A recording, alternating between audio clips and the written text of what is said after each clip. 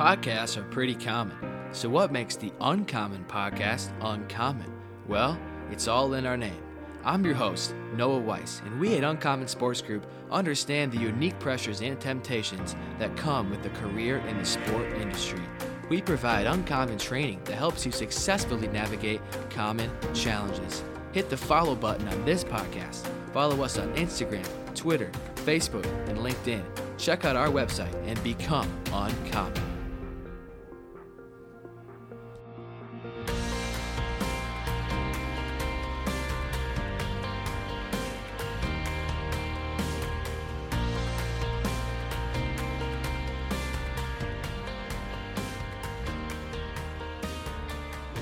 What's up, everybody? Welcome back to the Uncommon Podcast. I'm your host, Noah Weiss. I'm excited to welcome Pastor John Christensen on the show today. John is the Mission and Evangelism Associate and Director of Young Adults at Grace Church here in Eden Prairie, Minnesota, and he will be showing us why we can trust the Bible. John, how are you?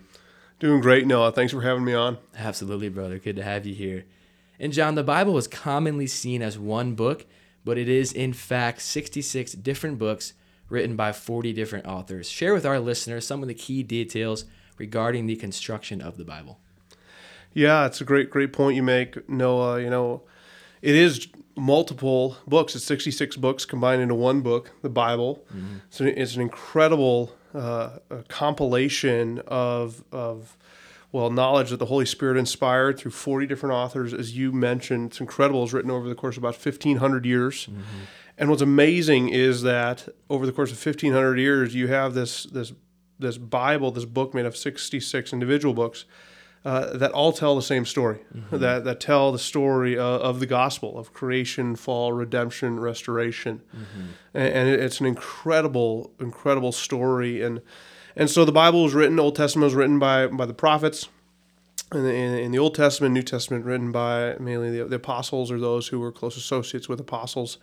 And so it is amazing just how over 1,500 years God just orchestrated the story mm-hmm. of redemption through his son Jesus. And I think the one thing too to keep in mind about the Bible when we think about its construction is that ultimately it's God revealing himself. Yeah. It's called special revelation. So, in seminary they'll talk about natural revelation of like the creation talking about God and displaying the glory of God. Mm-hmm. Well, special revelation is the Bible. And so I think when we approach God's word, we shouldn't necessarily approach it as just a set of rules or things we have to do, but ultimately it's like a letter from God saying, this is who I am. Yeah. And like, this is how I've acted in creation. Like, and ultimately it's to know me. Mm-hmm.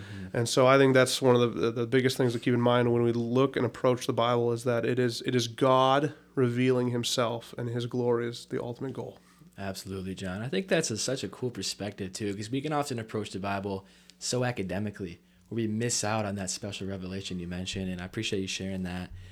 And John, one of the key verses in helping us understand the divine nature of the Bible is 2 Timothy 3:16, which says, "All Scripture is God-breathed and is useful for teaching, rebuking, correcting, and training in righteousness, so that the servant of God may be thoroughly equipped for every good work." Unpack for us what Paul means by stating that Scripture is God-breathed and the balance that exists between the words of the Bible being inspired by God, but also written by human hands. I love the way you phrase that question, Noah, the balance of God inspiring it, but also being written by human hands. There's a number of theories that have been put out there, some far less accurate and biblical than others. There's kind of two ditches of either you can have way too much man on one side, mm-hmm. or you can have all God with no man on the other side. Right. And so where's that road in the middle? And so on the one side where you have way too much man, there's theories called like dynamic inspiration, mm-hmm. where the thoughts are inspired, but the exact words are dynamic. And what that exactly means is not fully clear. Right. But the problem with it is, I don't know how you can say the thoughts are inspired when the words aren't, because the words are what make up the thoughts. Right.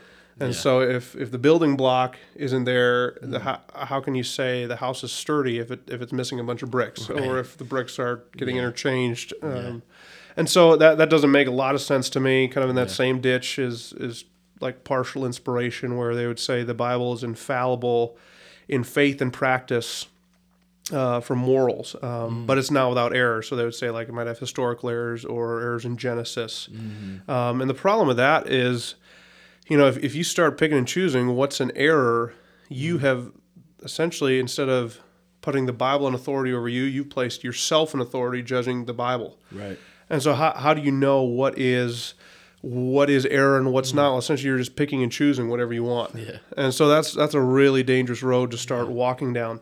On the other side is the ditch of what I would call like the dictation theory, where it was just God giving them the exact words, so no personal writing style, no individual thought from any of the writers, but it was just God literally giving them word for word what to write down. And the problem is when we look at the Bible, we do see individual writing styles. So like Right. Paul, who was educated in the school of Gamaliel, was much more articulate, uses much more advanced Greek than like the Apostle John. Right. And so again, we're looking at, okay, how does this work with the Bible? Well, I think the best view would be what's called verbal plenary inspiration, which is the words are without error, that God protected the writers from writing anything that would have error in it, but he didn't fully override everything, in a sense where they could still keep their personal traits, their individual background, their literary styles. Yeah. And that would probably be the most orthodox view that I would really commend. And one thing, just to bring this to a practical level, we're talking about who cares about all these different theories.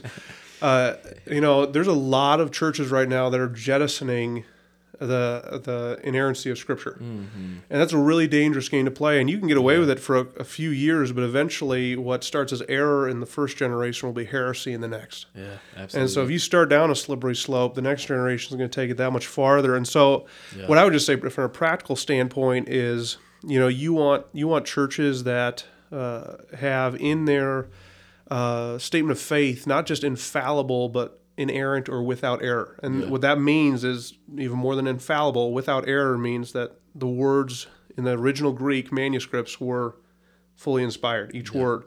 And I think we see that in Jesus and in Paul. In Matthew 22:31, Jesus actually refutes the Pharisees at like the word level. He says, or he's refuting the Sadducees rather. He's talking about the resurrection from the dead, how God says, I am the God of Abraham, Isaac, and Jacob. He doesn't say, I was the God of... Right. So he's literally talking at like a verb tense level. Yeah.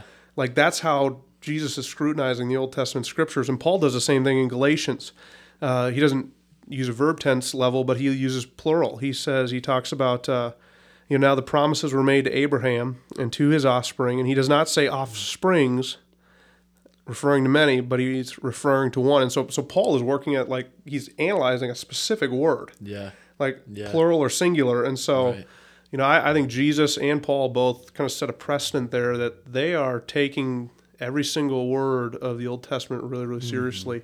Yeah. And so I think that verbal plenary inspiration, that without error, is really important for us to look at.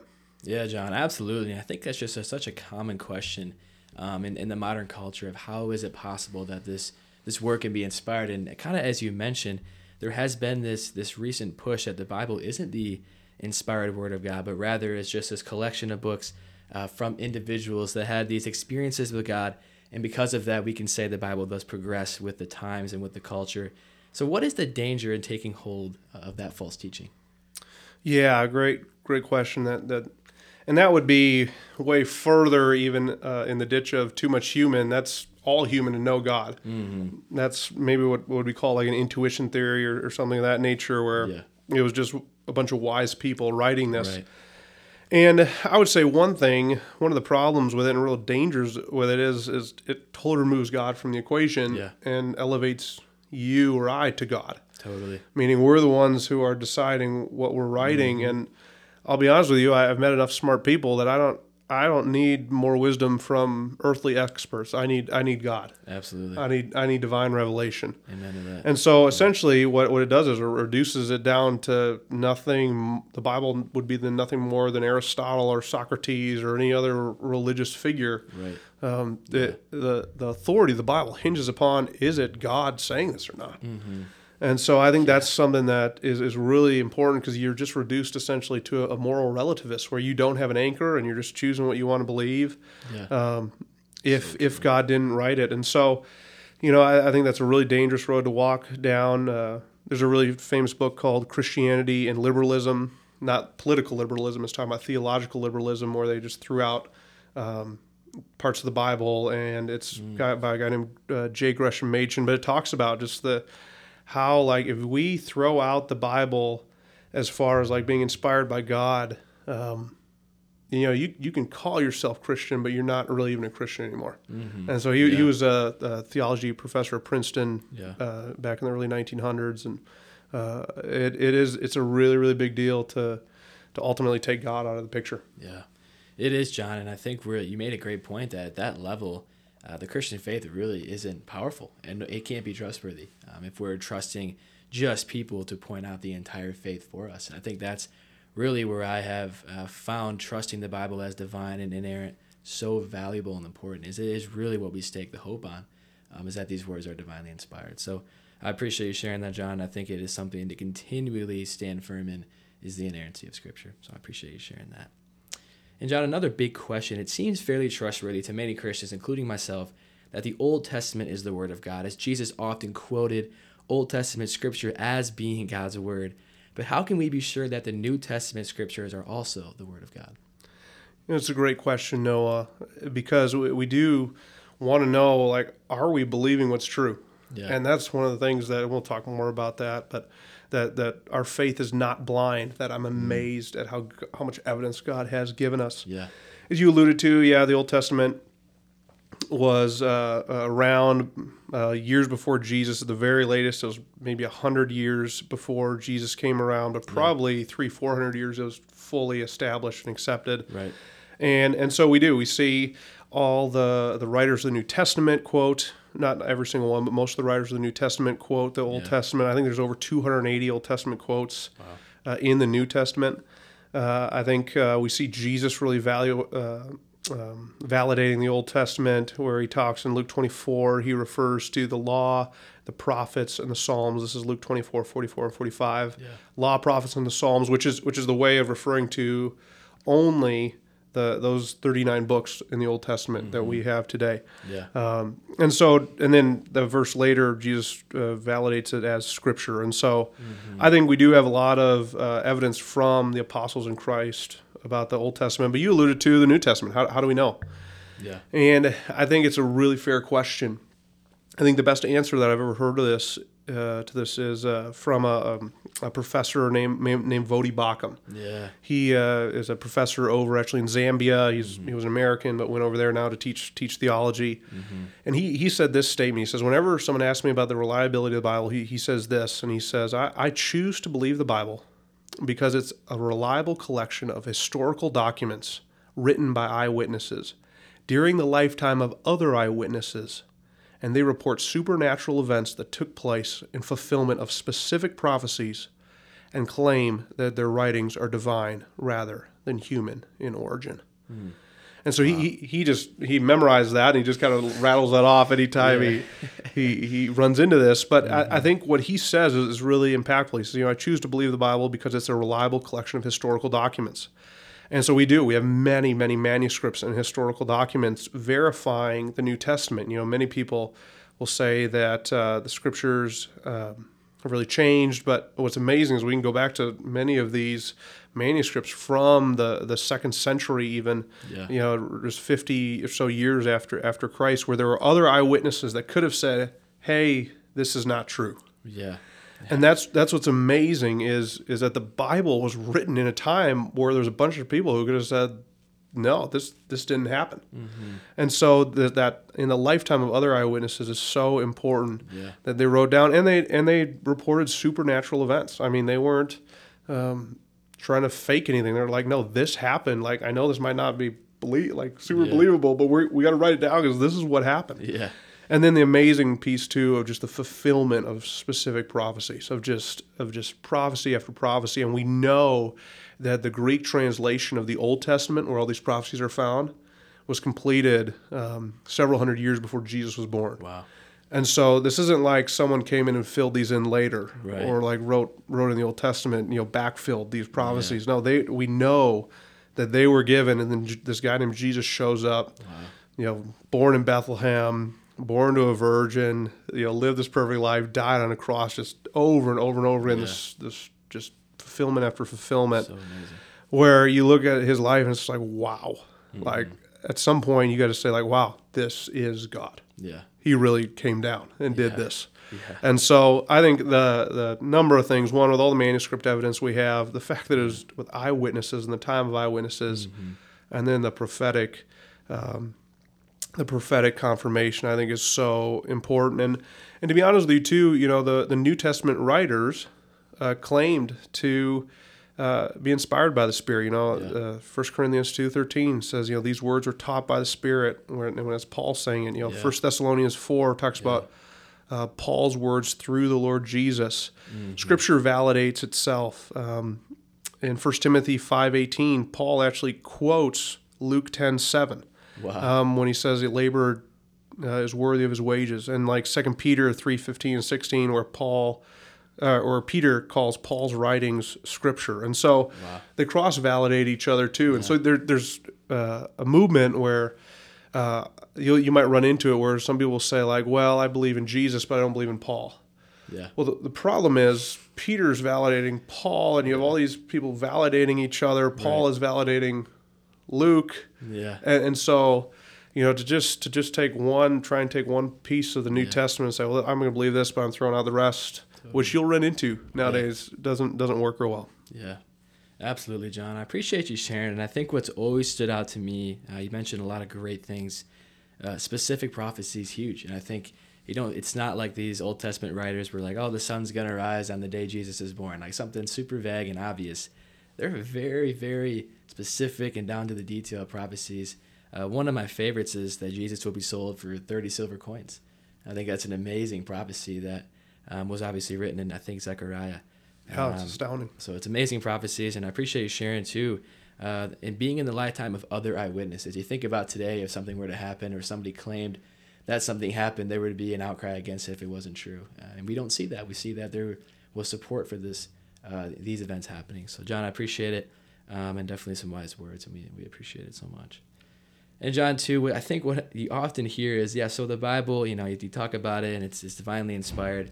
But what about these other books that are often seen as holy or divine, the Quran or the Vedas?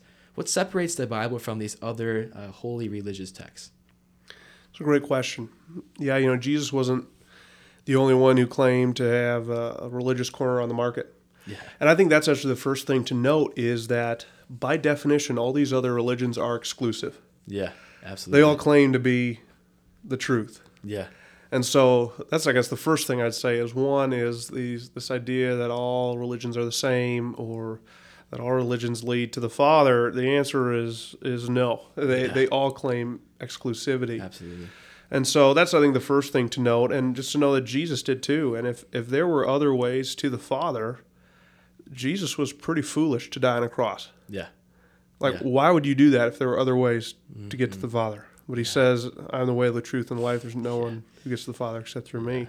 Absolutely. And so I think that's one of the things that, when people come to me and just at a practical sense of like, hey, I believe all religions go to heaven. And I just point out to them, what you're actually saying by that is that Jesus was pretty stupid for coming and dying on a cross and going through all that pain and the wrath of God poured out upon him if there was another way. In fact, in the garden, he was praying to the Father, Lord, if there's any other way, take this cup from me. Yeah. And the Father's like, no, there's not. Yeah. But to get to your question about like the Quran and the Vedas, I think it's a fair question. And I want to just start by just qualifying that I'm not nearly as much of an expert in the Quran and the Vedas as I know the Bible, and I also am hesitant too at casting stones. I heard a speaker once say, when you throw mud at someone, you end up getting your hands dirty and losing a lot of ground. Yeah. And so I'm always hesitant to throw mud at anyone. But I will say a couple things. One is that they don't have the manuscript evidence like the Bible. Yeah. It's pretty incredible. You know, the Vedas were written, they think somewhere between like 1500 and 1000 BC, so about 1,000 years or 1,500 years before Christ, and they were passed down by oral tradition. And so by oral tradition, that means just verbally, not written down. Right. And eventually they were written down, but I think that is much harder to establish. If things aren't written down, things can change Totally. much more easily. And one of the things we have with the Bible is we can go back to those second century manuscripts and see what was written and compare it to what we have now, which is incredible. So cool. And even today, you know, I think of just those two that you listed, the Quran and the Vedas, and I've heard the Quran too, by the way, that their oral tradition actually was a long time before they wrote it down, like 200 years, but then I've heard others where it was shorter, so I'm actually not sure how long that Muhammad supposedly had a revelation from the angel to when it was actually written down. But the one thing I do know is, you know, as we think about this practically, and those who are listening, like man, how do I know about these things? There's so much to know about the Quran and the Vedas. Like how do you begin to approach this subject? And the way I approach it is that the one principle you can always go back to is, if something is not willing to be scrutinized, you should be pretty skeptical that it's true. Yeah. And one of the reasons I say that is because, one, with the Vedas in Hinduism, many Hindus will still say that you have to have the Vedas dictated to you and taught to you by a specific priest in order to gain the secret knowledge. Meaning, if you just read it on your own, you'll never get all the secret knowledge. And so, but what they've done essentially by saying that is meaning that the common person can't investigate it. You have to have this guru or this Hindu priest to really tell you. And like, if you just investigate, you won't really know all the secret knowledge. Wow. And so there's that aspect of like, okay, the common person can't investigate it. And then on the Quran side, you have just, if you question Muhammad or the Quran, you'll be killed. Wow. So there is no textual criticism of the Quran. There is no looking back at the history of it or saying, hey, has this been translated right over the past, 1,400 years since Muhammad was around in the 600s, 600 AD. And so you have this essentially these two that are really unable to be scrutinized, especially the Quran. Like you think of, there's that satirical, those satirical comics of Muhammad in France, and then the terrorists attacked. Like any attack on Muhammad or the Quran, you won't live. Yeah. I sometimes think about Richard Dawkins. If he ever went to Saudi Arabia and said the things about religion there that he says here, he wouldn't need a two-way trip. He could just have a one-way ticket. You're right. But the principle being this is that then you go on the other side to the Bible, where there's literally been hundreds of thousands, probably millions of man-hours invested in debunking, disproving, critiquing the Bible, and it has stood the test of time. Yeah.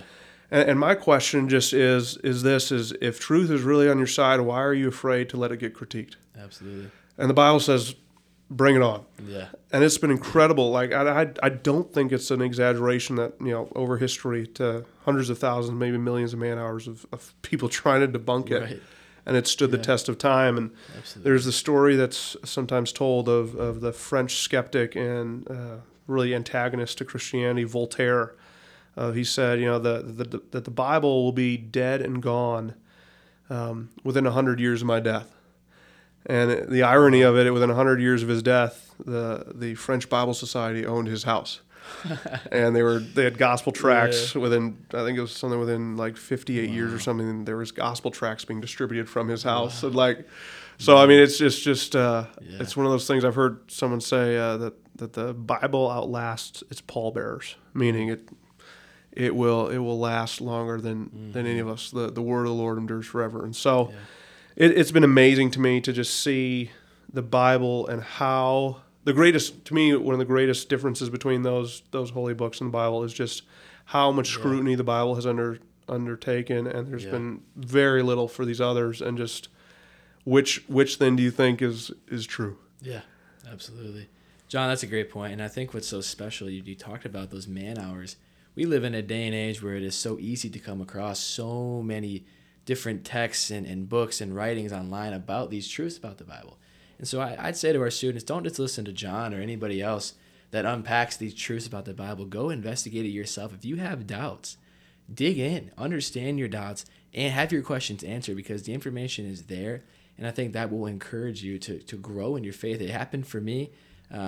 Questions were something I was always afraid of. And when I finally faced them and came to recognize that there are answers, that it helped my faith grow exponentially. So I'd say for our listeners, don't shy away from questions. It's okay to have questions. And there's so many good resources out there that you can find. And definitely don't shy away from asking those questions. It's a great word. Yeah. Yeah, I appreciate it, John. And we've been talking a lot about manuscripts, John, and what was originally written down and how far we can go back. And some skeptics think that over time the scriptures have been changed and what was originally written down has been lost. How can we be sure that the scriptures we read today weren't altered over time? Yeah, and that really is the foundational question. Yeah. Has our faith been altered? Yeah. And the amazing thing, again, is how God has preserved so many thousands of manuscripts. Mm-hmm. I wish I knew the exact number, but it's just astronomical compared to the next historical document. Yeah. I think the next nearest historical document is like Plato's Republic or something like that. Mm-hmm. That just is has maybe a handful of manuscripts, and then the Bible just has thousands. I think it's 25,000. Something like that. It's many, and when we say manuscripts, I want to be fully honest. It doesn't mean like full scripts of the Bible. Right. These are little pieces of the Bible. We're talking 2,000 years ago, like little manuscript, little pieces of like John 3 or something that we found or whatever. But ultimately, you can piece together the whole New Testament. Yeah. Over and over again with these manuscripts. Yeah. And so, a couple of things. I think one, I'd really encourage those listening to read Don Byerly's Surprised by Faith. Wow. And it's the story of a skeptic, and he really dives into all the manuscript evidence and of the New Testament and how incredible it is. Mm-hmm. And the second thing I would say is, we have these thousands of little manuscripts, and it would be disingenuous to say that there's no differences. There are some where there are really like a bunch of like minor differences, like it might say the sheep rather than a sheep. Mm-hmm. But what's amazing though is we'll have like 6 other manuscripts from that passage, and they all agree that it's a sheep. Yeah. And so even with all these, a fair number of little tweaks, like really insignificant changes in the manuscripts, pretty much all of them we can figure out what was the original. Yeah. Because we have so many others that corroborate and help support. Wow. Like, okay, so it wasn't these sheep. These other 6 all agree it was a sheep. Wow. And these are older than that. And so they have so many techniques. It's a whole science, this critical analysis of Scripture. But really, I guess, what I would say is the amazing thing is that God has given us these manuscripts that we can have confidence that it hasn't been altered. Wow. Yeah. And that the original Greek that the apostles wrote is what God wanted us to have. Yeah. And then we have a lot of church fathers too that quote a lot of scripture that verify a lot of the scripture, which has been super helpful and really a gift from the Lord too, that we have some of their writings still. Yeah, absolutely, John. And I think it just brings so much confidence to myself, and I'm sure so many other believers, that we have these manuscripts and that God has preserved, as you said, all of these texts that we can look at and be sure that what we're reading in 2022 is exactly what the apostles and gospel writers and Old Testament writers meant to write down. I think that's a special blessing, and it really does encourage us to understand that this is a divinely inspired text. That's awesome, John. I appreciate that. And lastly, John, what encouragement would you provide any Christian listening to this podcast who is struggling to trust the Bible? It's a great question, Noah, and I think that is truly a great place to land, because ultimately what we want to do with this is to see faith arise and to see people trust in the Lord and trust in His Word and what He said. And so I'd say a couple things. One, I'd say, and this will take some, I guess, self-evaluation by the listeners, but if you're someone who's genuinely kind of wrestling, like what is this Bible thing? Can I really trust it? I would suggest Don Byerly's Surprised by Faith. Two, I would say if you're more of a skeptic and kind of a little bit cynical towards this manuscript stuff, I would read Why I Can Trust the Bible by Dr. Timothy Jones. It's a book actually written towards skeptics and those who had trouble believing. Yeah. And so again, that's Why I Can Trust the Bible by Timothy Jones. I think two books that aren't necessarily geared directly towards Scripture, but Case for Christ, which was Lee Strobel. He set out to disprove Christianity, and he was an investigative journalist and ended up finding it true. More Than a Carpenter by Josh McDowell is really good, and it just comes to the point of like, okay, here's who Jesus said he is. Here's what we know, and like you then have to make the decision: is he God? And if he is God, what are you going to do with it? Yeah. And so I think More Than a Carpenter is really good. It looks at Jesus and kind of cuts away some of the weeds and just what Hollywood has said about Jesus. Dan Brown's Da Vinci Code, which is just rife with error. Yeah. Not historical at all. But I really like that More Than a Carpenter. I would say then, ultimately, that if you are struggling to trust the Bible, is that ultimately it has to be relational, not merely intellectual. Mm-hmm. And meaning, ultimately, what you need is not just intellectual assent. You need to meet the living God and His Word. Yeah. And so I would say this is, I would do this with an open heart. I would start in the Gospel of John. I'd give you a 21-day challenge. 21 chapters in the Gospel of John. You read one chapter a day. And as you read, thinking about the question, what does this say about God? And genuinely, before you read each chapter, one a day, I would ask God, if you're real, if this is truly your word, would you reveal yourself to me? Wow. And I think He will. I mean, the evidence is there, and I think He'll open your eyes. Jeremiah 29:13 says, you'll seek me and you'll find me. He's talking to Israel. You'll seek me and you'll find me when you seek me with all your heart. Yeah. Matthew 7 says, seek and you will find. And so that would be my encouragement is yes, I think this intellectual stuff is good. I think it really supports the faith and man, it just helps ground you. But ultimately, you need to meet God and His Word, and I think He will if you genuinely seek Him. Absolutely, John. And I think that is profound advice. You think about what the Bible is about, and it's about God and how He relates to His people and in His plan for salvation. And I think if you don't have the relationship and you just have religion, and you'll never really submit yourself to that. Yeah. I've seen that in my own life, really, is that reality of it wasn't until I met Jesus, until I have that relationship, until my life actually changed. Right. So I think that's profound knowledge and advice, and definitely would encourage our students to do what you said and get into God's Word and pray that He reveals Himself. It's awesome, John. And John, thank you for coming on the show today and sharing your knowledge with us. We are grateful for the work you are doing at Grace Church. Well, thanks for having me on, Noah. It's a pleasure to be with you. Absolutely, brother. If you want to get involved with Uncommon Sports Group and the mission that we are on to help you navigate the sport industry as followers of Christ, apply for our academy on our website at uncommonsg.org. That's uncommonsg.org. Be sure to catch new episodes of the Uncommon Podcast every Thursday at midnight Eastern Time, as well as the full video episodes on our YouTube channel. Until next time, we pray that you will strive to be uncommon by glorifying the name of God in whatever you may do. See you next week.